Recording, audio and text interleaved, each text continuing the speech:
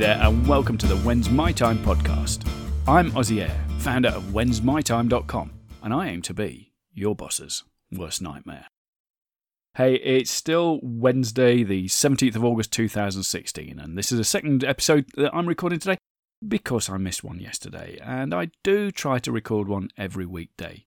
Now, if you don't know why I missed it yesterday, well, you'll have to listen to the previous podcast, won't you? That was episode number 52, I think. But I want to record this because I want to let you in on a secret. I'm unemployable. I am unemployable. And before too long, the chances are you will be too. Now, I'm going to explain that. Back in 2010, as you know, I decided to leave the corporate life. I made that move in February of 2011. And since that time, I've learned more. Again, I did this in the last episode, didn't I? This is going to sound a bit cheesy and a bit wishy-washy and a bit all of that. But in that time, in those years since I left corporate life, I've learned more about myself and I've grown more as a person than I did in all the years that I did in the corporate life. I mean, I was 32 years, 12 years in a job I hated, followed by 20 years in a job that, well, it was okay, but I tolerated it. It wasn't living my life on purpose. But in the years, it's now for about 5.5 years since I left corporate life. I don't know when, at the time of recording that is, obviously, I don't know when you're going to listen to this, but it's about 5.5 years since I left corporate life. And I've learned more about myself and grown more as a person in those years than I did at any time before that. And you're probably thinking, well, you left it a bit late, didn't you? Well, yes, I did. And that's my point. And that's my whole point. That's what's behind the When's My Time project. Is to stop other people, wherever I can, wasting those years and missing out on the life they could lead if they made the right decisions.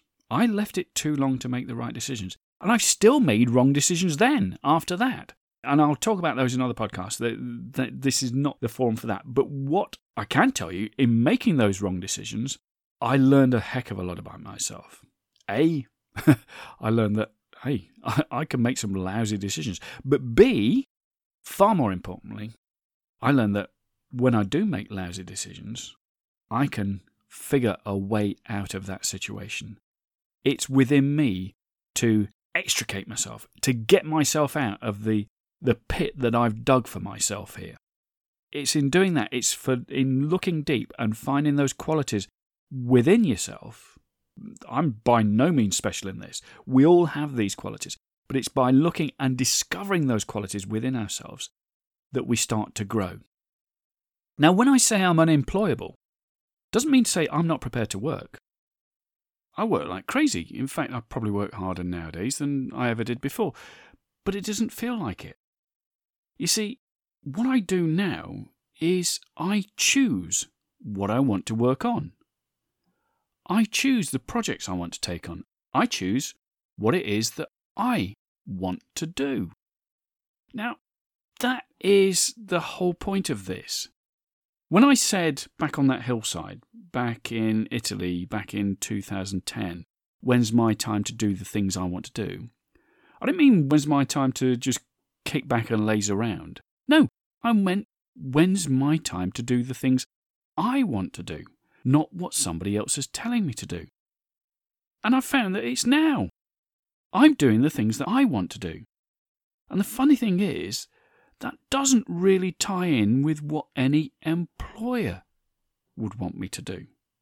That's why I say that right now I'm probably unemployable. Now, I need to explain that further.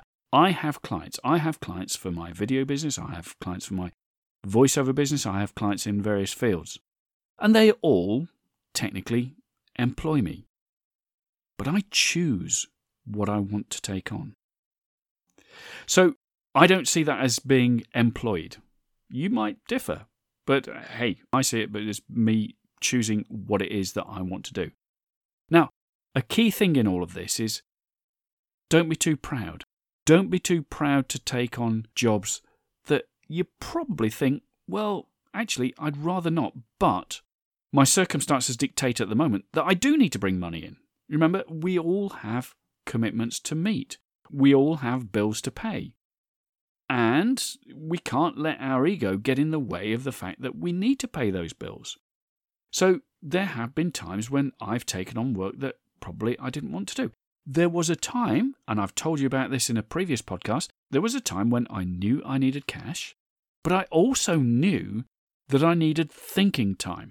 I needed time to work out what I was doing at a particular time in my business, but I needed money. So what did I do? I went and washed dishes at the local pub.